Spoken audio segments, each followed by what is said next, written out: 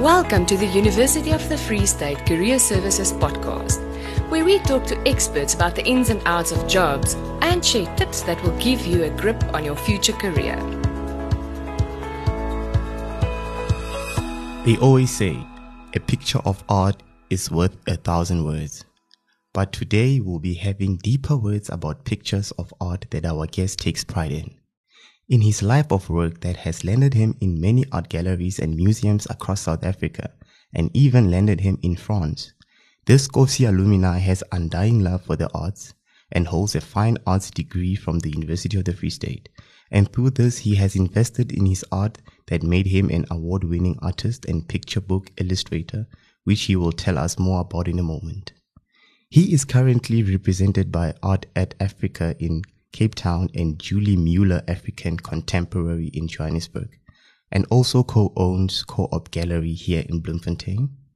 Let's take this moment and explore the arts with Mr. David on the podcast. David, how are you? I'm very well, thanks. It's wonderful to be here. No, thank you for coming. Thank you for joining us. Can you just tell us more about yourself, a little bit about who is David?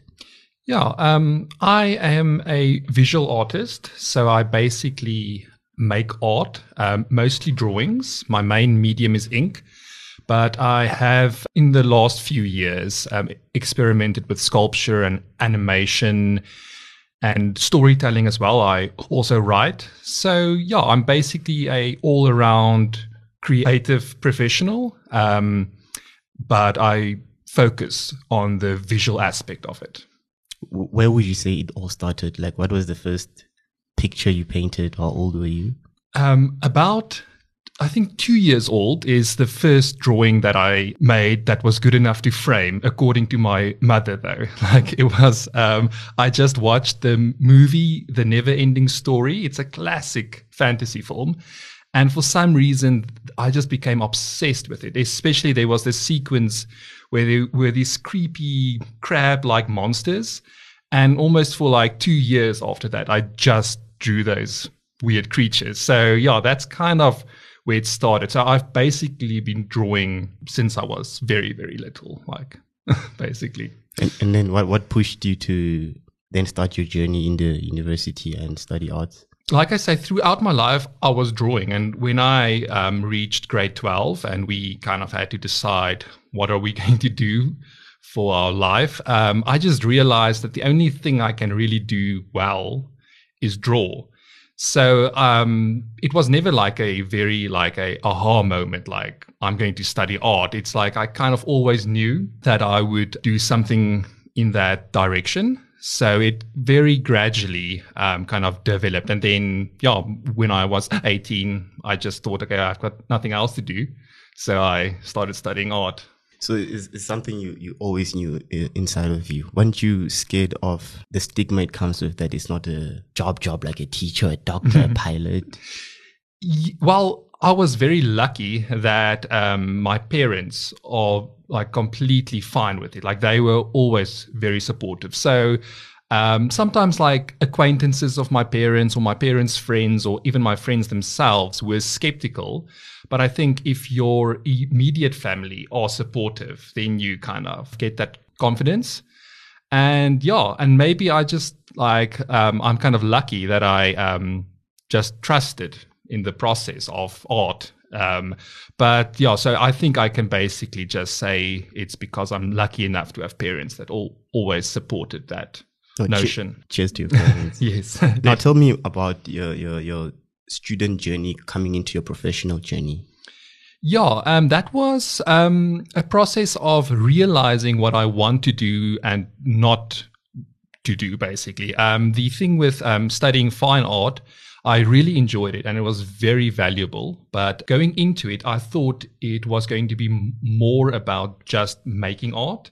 But what I realized is that there's a very large conceptual component to it. So it's almost more like art philosophy if you study it at a university level.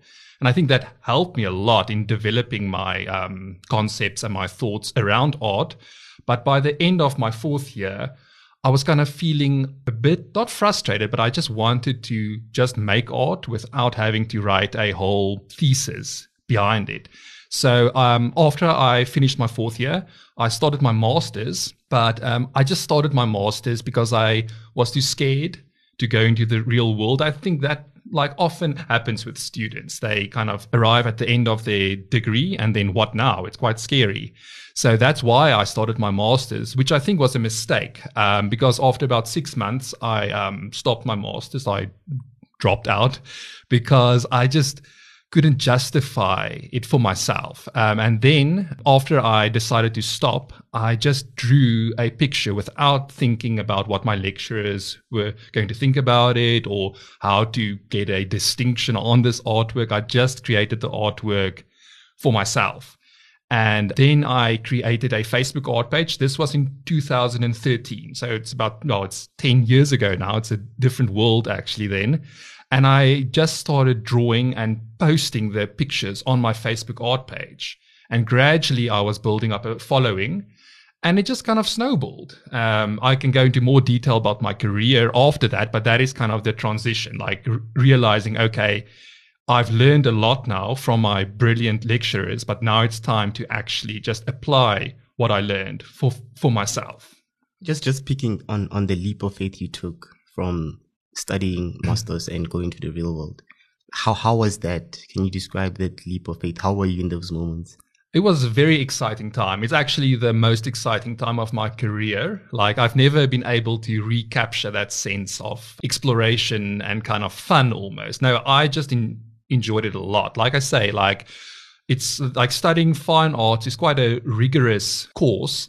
A lot of writing, a lot of like talking about your work, and I just grew tired of it. So it was actually a big relief for me almost to just like start making art for myself. So it was a positive experience, but I wouldn't have been able to make that leap if I did not study art. So I don't want to like sound like I'm disparaging the degree, not at all. But I think, like it's sometimes good to take that leap. So let's take the art out of it. If David did not do art, what else would David be doing? Maybe a soccer player, maybe a pilot? No, I'm way too lazy to play soccer. I would be a chef, I think. I love food and I do like working with my hands, but I like the idea because with art it's very cerebral. You have to like think about meaning. With food, you just make good food. So I would have definitely liked to be a chef. Favorite dish? Favorite dish, I would say. That you can make.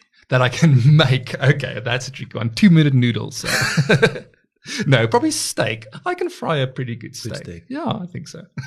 Okay, David, let's get back to real life now. What makes you good in your career? I think what makes me good is the fact that I'm extremely self-driven. Like, no one needs me to tell to do my work, because when you work for yourself like I do, you need that. Like you need to be a bit obsessed almost about what you do. So I think that's my strongest attribute. I'm a real workhorse and I basically always create. Okay, now this one is for the students studying art or those who are looking into going into it. What is your thought process, your creative process rather? Yeah, my creative process is quite intuitive. I basically have sketchbooks. Like I try to keep a sketchbook with me at all times, or at least like near me. And if I get an idea, I would just roughly sketch it in. So I don't think about why I'm drawing it or the deeper meaning. It's very intuitive. Like I sometimes just get a visual image in my head that is powerful, and then I get it down. But that is very important because there's a kind of alchemy that happens when you take a thought and put it into the real world, and it needs to be captured immediately. You can't think, okay, later I will do this drawing. Like you need to capture it. And then from the sketchbook, I take it gradually into a more finished format. So technically what I often do is I scan my sketchbooks in, and then I print them, like the pictures, in the sketchbook large or to the format that I want to do the final work on. And then I use a lightbox, which is a tool basically where you can transfer something on top of another paper. It's basically like pressing your paper against a window and like tracing the image behind it, but it's just kind of a fancy version of that. And then I start to like do the final version of it. So it's actually like drawing things and redrawing them and changing and editing. It's not about thinking about a final product at all. It's about starting rough and then through a process of iteration, getting to a final product. Okay, now before we get into co-op gallery and what you guys do there, for somebody who's trying to get into the arts or just trying to follow the same journey as you did, how is the best way for them to prepare themselves? To prepare themselves, I think there's two vital skills or attributes that you need to cultivate. Maybe it's innate in a person to a degree, but I think that the like two is endurance and focus. Like creating art is a very physical thing. Like people sometimes think, no, you're in your studio and it's all just like very much in your head and very ethereal, but it's not. Like being especially a visual artist, because you make physical artifacts, it's almost like being a blacksmith or something. It's a physical process. So you need to be able to take that pain to like sit for 10 hours a day and just create something. So that's the one. And then that goes with it is focus. Like you need to be able to shut off the world and really focus on one thing. Otherwise you'll get nothing done. So I think that is the very important to like develop in yourself.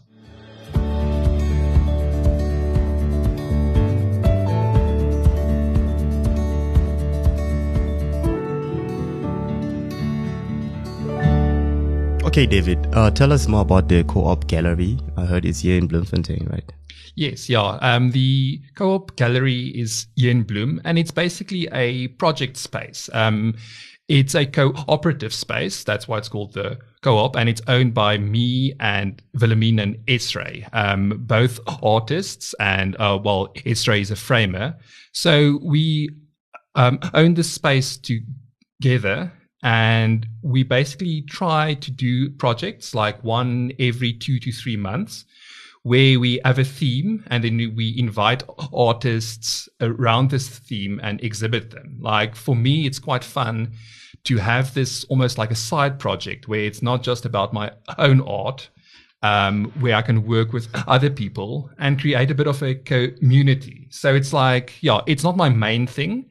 My main focus is still my own art and working with the galleries who represent me. But this is a nice way to give a bit back to the community as well of Bloemfontein. Okay, are you going to have one this year? Well, our first exhibition is going to be the end of May. And after that, we haven't planned further, really. But we're probably going to have 2 to 3 events this year, I think. Okay. End of May, where will it be situated? The co-op gallery is in Preller Plain. It's there it's actually in Dan Pienaar Mall next to Preller Plain. And it'll be a event where we just invite, it's kind of a tribute to a lecturer here. He was the head of the fine art department, Mr. Ben Botma.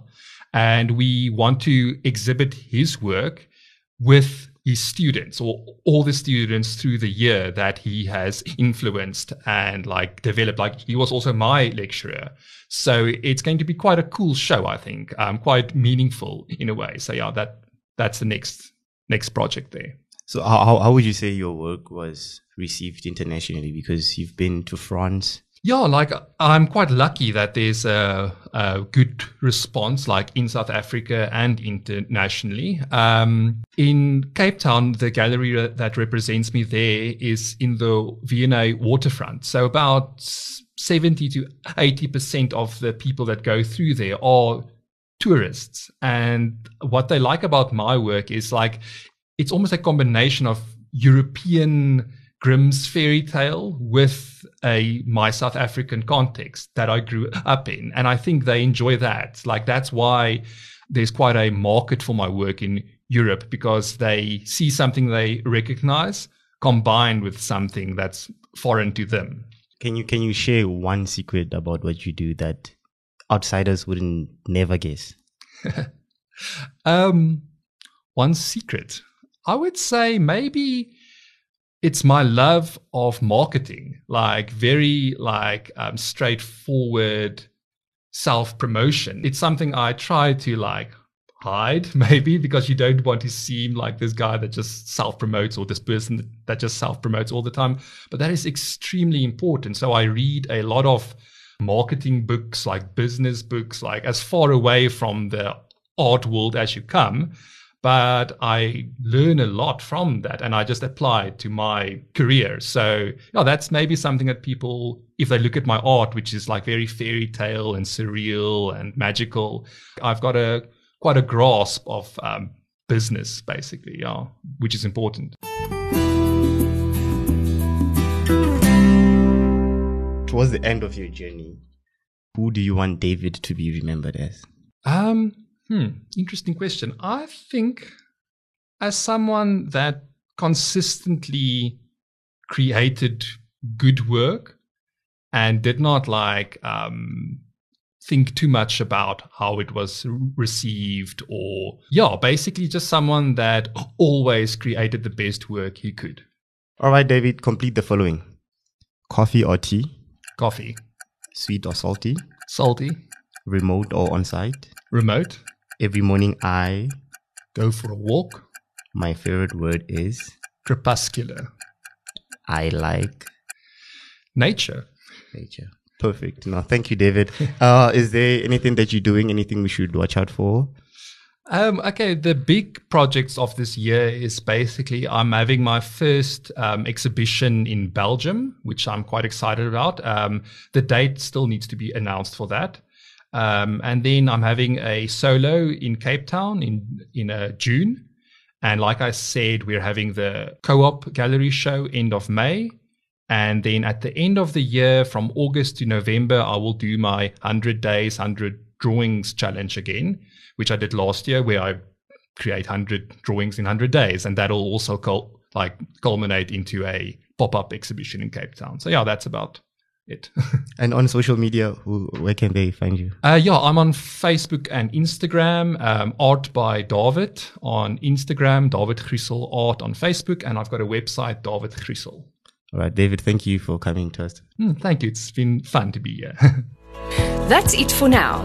Listen to all our episodes to make sure that you get into the fast lane of career success.